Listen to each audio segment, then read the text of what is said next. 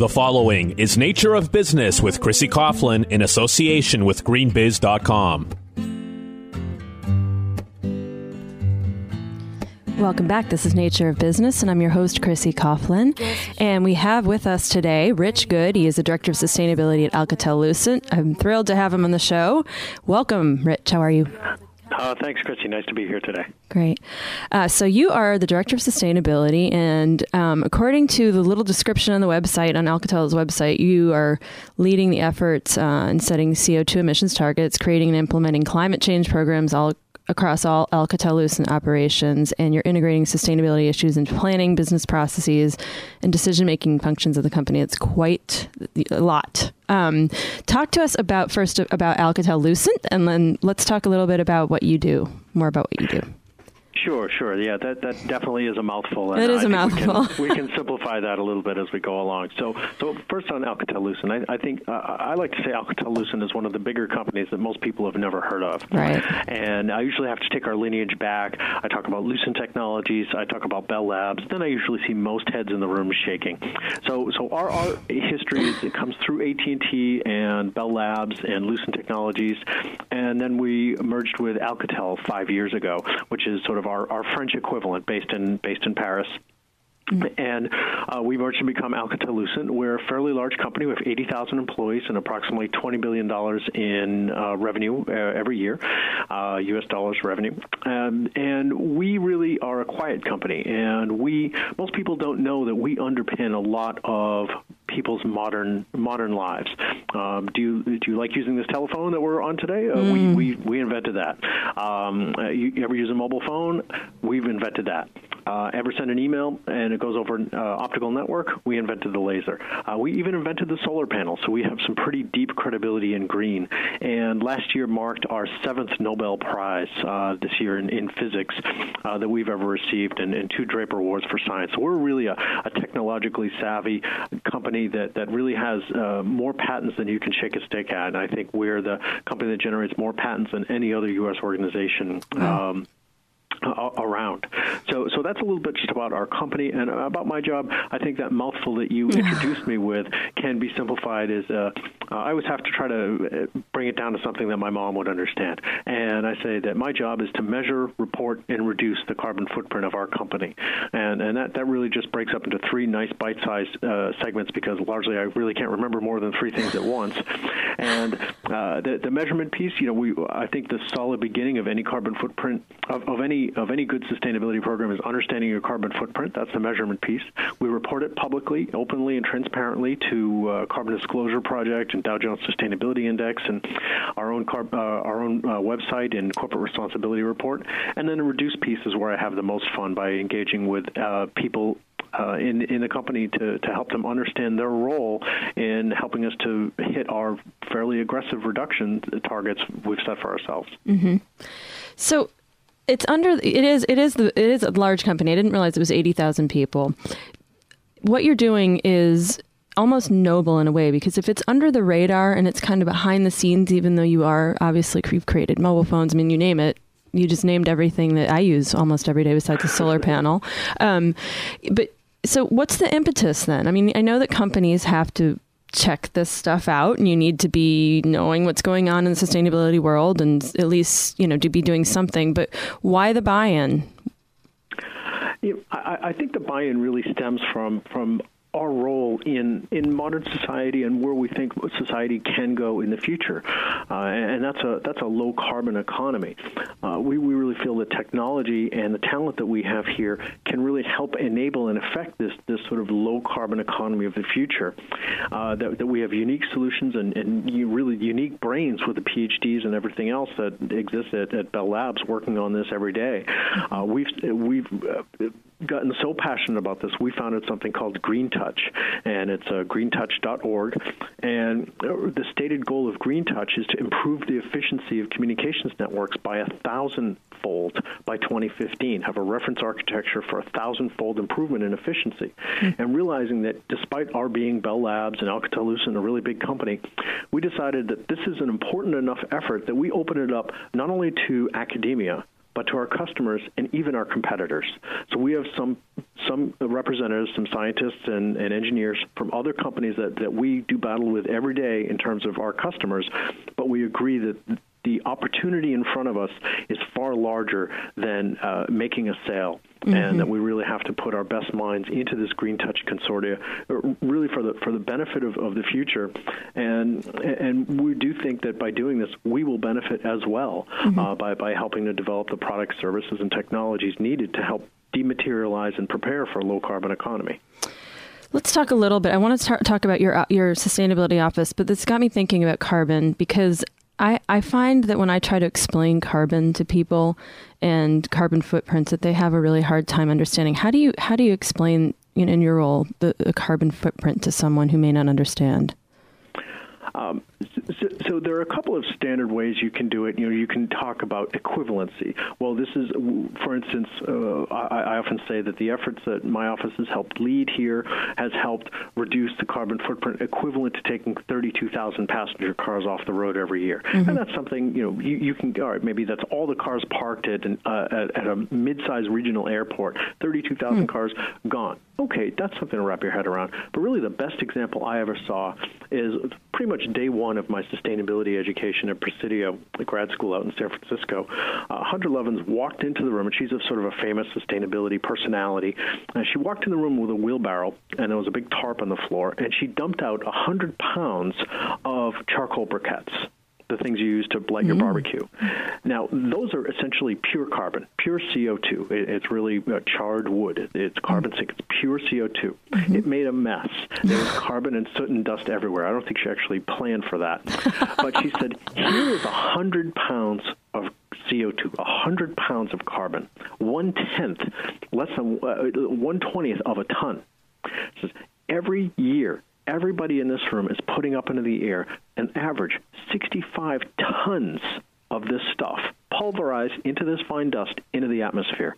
Think about that for a minute. Then think about how much your companies are putting up in the air every year, and you get an idea for what carbon is doing to our planet. I thought that was a really powerful way to understand it. That is a really powerful way to understand it. I was just thinking, I wonder if people got, you can take the charcoal and just kind of rub it on your arm and make little tattoos. I'm sure she didn't plan for it to be dirty, but that is right. Well, she wears black suits. That's her trademark anyway. So she walked out unscathed. That's funny. That is a really smart way of showing it. And I think that's, because it confuses people. They're like, well, I don't know. I don't understand what my car is doing and my actions are doing. So that's great. So the sustainability office at Alcatel-Lucent was started by you. Is that? Yes, it was. So talk about that. I mean, you walked in there and you said, this is, or you didn't walk in there and say, you were obviously probably hired to do this, but you walked in and had a very, very clear vision of how you wanted to run this office. How was that process? I think part of it was right place, right time. I had worked for the company for 8 years prior to my starting the sustainability office in the role of a product manager for one of our optical switching products. And I really I enjoyed the job. I had a great team, and I was able to be fairly successful. But really felt that I had more to give to the company rather than being a product manager. And I knew that there was something to this sustainability thing that my company wasn't doing that we could really benefit from. My company's been very good to me, and I thought that the best way I could be good back to it was to see if I could do something more than like I say, manage one product. So I did go back to Presidio Grad School, which is located in San Francisco. They really focus 100% on making the business case for sustainability. They're their starting educational pitch, besides having lots of charcoal in the room, is essentially believe in climate change or don't. It doesn't matter. Right. But you better understand this. The best route to rebuilding our economy, our cities, and jobs is doing precisely what you would do if you were scared to death of climate change. And that really resonated with me because our company had been having some struggles financially and had some high costs. And I thought, really, this is a nice opportunity for me to merge something I'm passionate about, which is the environment, with something I'm good at, which is business. And the intersection of those two things happens to be called sustainable management.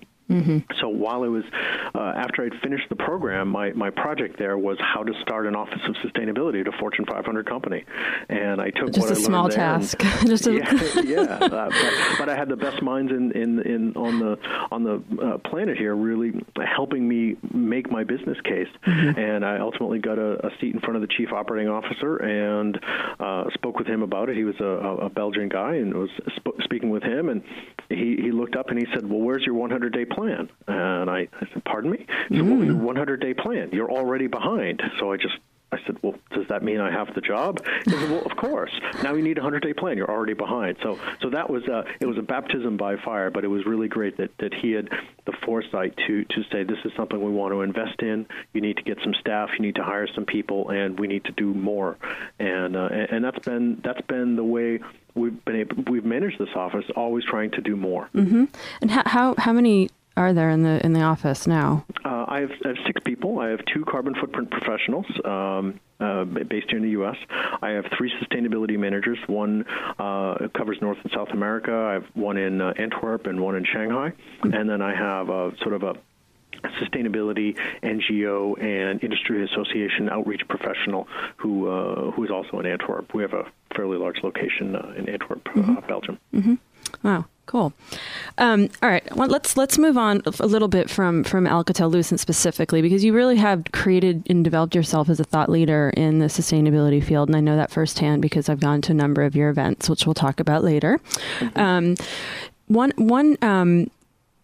One topic you like to speak about is innovation, and as it relates to the low carbon economy. Let's talk about this and then maybe segue into smart cities. I'd love to hear your thoughts on these 2 topics. Sure. So smart cities is something that I've become fairly passionate about. But let's take innovation first, as you suggest. The very definition of insanity is doing the same thing over and over again and expecting different results. And as we grow, as a world with 3 billion more people being on the planet over the next 40 years, sustainability is useful in that it helps you take a longer-term view. We're not measured quarter by quarter, though we are looked at annually in terms of what your carbon footprint is doing, but that's even a little bit longer than quarter by quarter. So if you take the long view and look over 40 years, it helps by looking back first and look at where the technology was just 10 years ago compared to where it is today. The pace of change is unparalleled. We are inventing and adapting and mainstreaming technology faster than ever before. Some of it is for its own sake, entertainment-based, but really some of it in terms of what happens behind the scenes in terms of things like optical switching and mobile telephones. Everybody talks about 3G network and 4G network.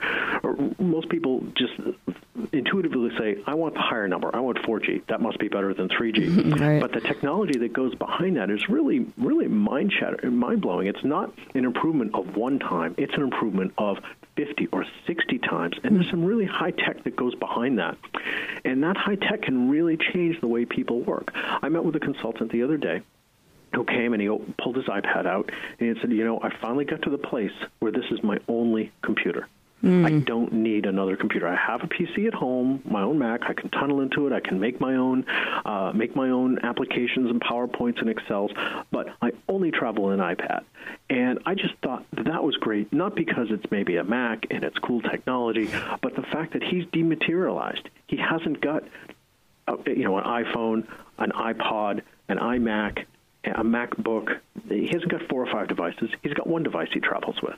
And it carries everything, and I think that dematerialization is one of the benefits of technology. And if you multiply that forward to what you can do on a global basis, in terms of specifically a resource-constrained, high-carbon world, I think the possibilities of technology are pretty limitless there.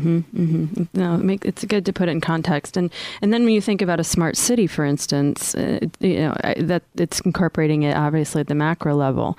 Let's talk about smart cities. Now, when I think of a smart city, I think of just the fast forward to 2050 or whatever, and high-speed trains kind of crisscrossing cities, and transportation is completely seamless within the confines of the city. Talk a little bit more about what you envision a smart city to be. Sure. So a smart city, I mean, people talk about the word smart, smart city, smart economy, smart governance, smart mobility. But really, it's still a lot of the same things that you receive as services today. So city administration, public safety, education, healthcare, real estate, transportation of people and goods, even utilities. So smart cities aren't going to be sort of Jetson-like where everything happens, on a touch screen. But you could envision something where in an apartment building there may be a fire, and the sensors automatically alert the fire department. The sensors that are in the city will then automatically turn all the lights, the traffic lights for the fire engines green and all the cross traffic's red, and within the building will light the safest exit route based on where the sensors say the fire is. So automatically people are out safely, and the fire engines are on their way safely. I mean, that's sort of a vision of a smart city in the future. But there are a few characteristics of the smart cities that in some of the research that I've seen and done, it really comes down to the three things again. And I like boiling things down to three things because, like I said, I can only remember three at once. And I can only two, so that's perfect. It's the three pillars of smart cities, the three T's. It's technology, talent, and tolerance.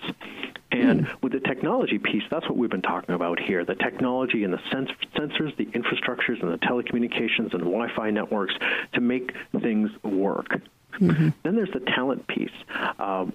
There's a renewal in urbanization. I mean, just look at in the greater Boston area, how 20 years ago, a place like Davis Square in Somerville was a place that nobody really wanted to go. I seem to remember even songs on the local radio making fun of it. Now, good luck trying to find a seat in a local cafe.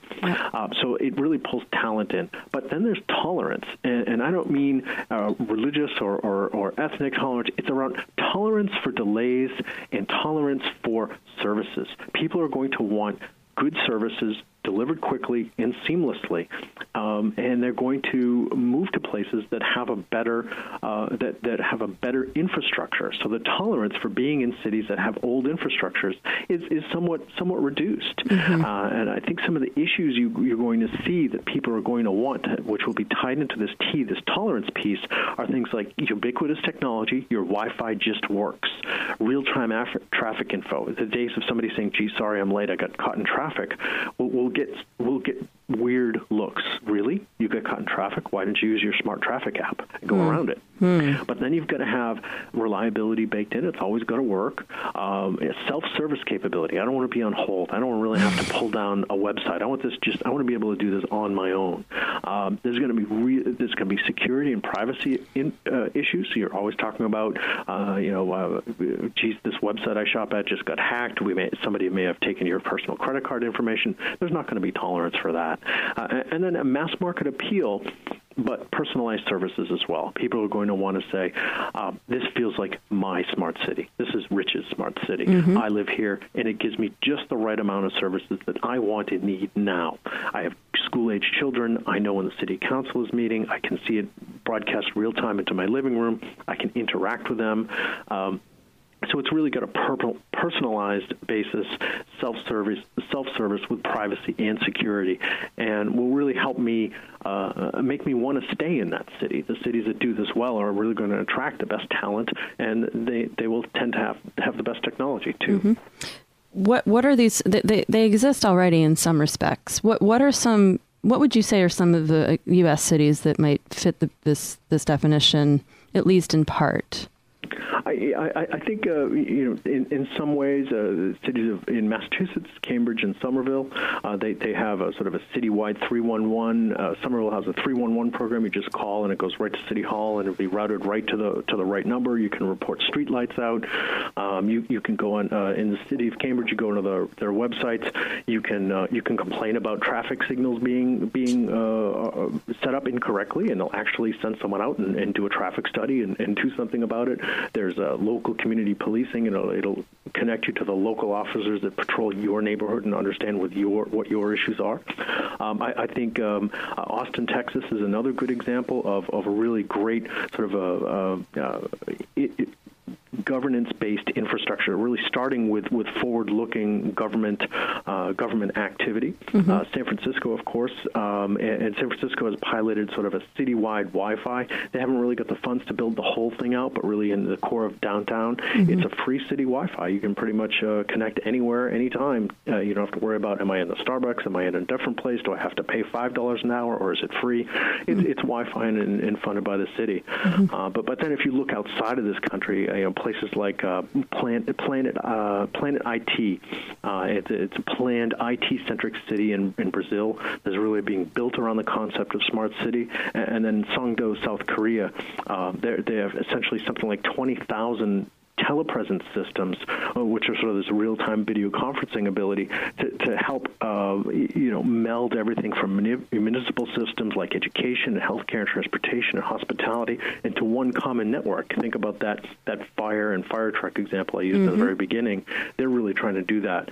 But I think going forward, if you look at, here's an interesting statistic. Over the next 40 years, the country of China will build an infrastructure equivalent to that of the entire United States. Now think about that for a sec. Wow. Every building, bridge, rail, tunnel, a house that exists in the United States will be built in scale in China over the next 40 years. We've been building stuff here for a couple of hundred years. Wow. So think about that. There's a right way to do it, and there's a wrong way to do it, and the right way to do it is smart. Right. I've often used the example of a bridge. I happened to be on a panel at the Business for Environment conference in London last year, and I don't know how this happened, but I was on a panel with a representative from Rio Tinto and Skanska Construction. These are two really big construction and natural resource type companies, and they were talking about real infrastructure and the problem, what they call the 9 billion problem, 9 billion people in 2050 on this earth. And they were talking about bridges and tunnels and railways and cities. And when it came to me, I said, if I could use maybe a different example of a different kind of bridge, a digital bridge. When you build a concrete bridge and your population doubles, what happens?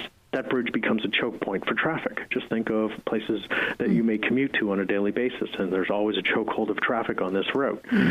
Well, let's consider a digital bridge. A real bridge facilitates commerce. It lets people and goods get from one place to another. A digital bridge, meaning maybe a single strand of fiber optic cable, which connects routers and switches and hubs and all sorts of technology gear, also helps people get virtually from one place to another, helps facilitate the flow of goods and services one place to another. And if that piece of fiber gets filled up, all that the infrastructure company has to do behind it, say a Verizon or an AT&T or someone else, all they have to do is add another piece of equipment at the ends of the fiber, and they've doubled the traffic capacity. No traffic jams. That digital bridge is going to enable far more commerce over its lifetime than a concrete and steel bridge. So I really think that the analogy of a bridge when thinking about smart cities is a really relevant one, in that you're talking about the facilitation of commerce and the quality of people's lives over a digital infrastructure. Right. I love that. All right. So we only have a couple minutes. So I wanted you to have a little bit of an opportunity to talk about BASG, Boston Area Sustainability Group, and as well as your course that you're teaching at Harvard. Okay. Well, great, thanks. So Boston Area Sustainability Group is something that I founded with Glenn Grant, who's the CEO of G2 Technology Group in Boston. Please check them out. When I had come back to Boston from San Francisco for my education in sustainability, what I really loved about being in San Francisco, in addition to the fact that it didn't snow there, was there was something sustainability related every night. I could go out to hear a guest lecture, or just even a gathering of like-minded people meeting at a local restaurant to talk about green issues of the day. I couldn't wait to find my people, if you will, back here in Boston. And aside from one small group, there really wasn't anything that had the mix of education, networking, and fun that I wanted to have. So I decided, well, why wait? Why don't I try it? And, just using the social media, LinkedIn and Facebook and Twitter and everything else I could think of, I decided to found the Boston Area Sustainability Group. And we meet about every 6 weeks because it's my group. I can meet based on my schedule and my guest speaker's schedule. Our next one is coming up next month in Boston. Yep. And we always have what I'll call a sustainability Illuminati, someone who's really a name in their field. So we've had, Catherine Winkler from EMC. We'll have Cynthia Curtis from Computer Associates. We've had Dr. Bob Pajasic from Harvard. We've had a number of Mitch Tyson. We have really great speakers. They come in. It's a half an hour informal discussion about who they are, what they do, and their take on sustainability. And there's always between 30 and 50 people in the room, and there's really some great interaction and networking. A lot of people have told me they've met people that have been offered jobs. Subsequently, I think we're up to four or five jobs being generated as a result of connections made at BASG meetings. Wow. It's you can check it out at basg.org. It's always free. Yep. It's about, like say, every 6 or 8 weeks, depending on schedules. And the next one's coming up February 21st, the House of Blues in Boston. And I would encourage listeners to check it out. I would definitely encourage listeners to check it out. I met you. Did I meet you there? I guess we just I think so. We connected. But I've met some amazing people there, and it's at the Foundation Room at the House of Blues. It's still going to be there this year. Is that correct? That's right. Okay. That's right. It's a really fun venue, and it's just that's an experience in itself, just going there. And it is, and they're nice enough to give us that space for free. Yeah, it's fantastic. And I've met some amazing people, and you bring really great guests, and you don't necessarily have to be in the sustainability field. You may just be interested in it, and so you get people from, all ages. And I just think it's a wonderful group. Unfortunately, we have very little time, but can you give us like your 30-second Harvard extension course description? Sure. So I've recently been named to adjunct faculty at Harvard University. I'm teaching a course there, which is available online, called Planning for Carbon Neutrality, E116. And if any of your listeners are interested, the first class is this week, so there's still time to sign up and learn how to conduct a carbon footprint. So sign up, and I'll look forward to seeing you in class. Okay, that's great. I'm glad that we got that in because it's starting next week. So, okay, terrific. Absolutely. Thank you, Rich. I really appreciate you coming on. I'm glad we finally made this work with our schedules, and I've been wanting to get you on for a while, and your story is a really good one. So I appreciate it. It's my pleasure, and thank you for the opportunity. Okay, have a good day. You too. Okay, bye. We are Nature of Business. Nature of Business is brought to you by Nashua Better Buildings, a local division of New Hampshire Better Buildings. Nashua Better Buildings educates and works with homeowners and businesses to save energy, make their place more comfortable, and improve air quality. For more information, log on to NashuaBetterBuildings.com. The proceeding has been Nature of Business with Chrissy Coughlin in association with GreenBiz.com.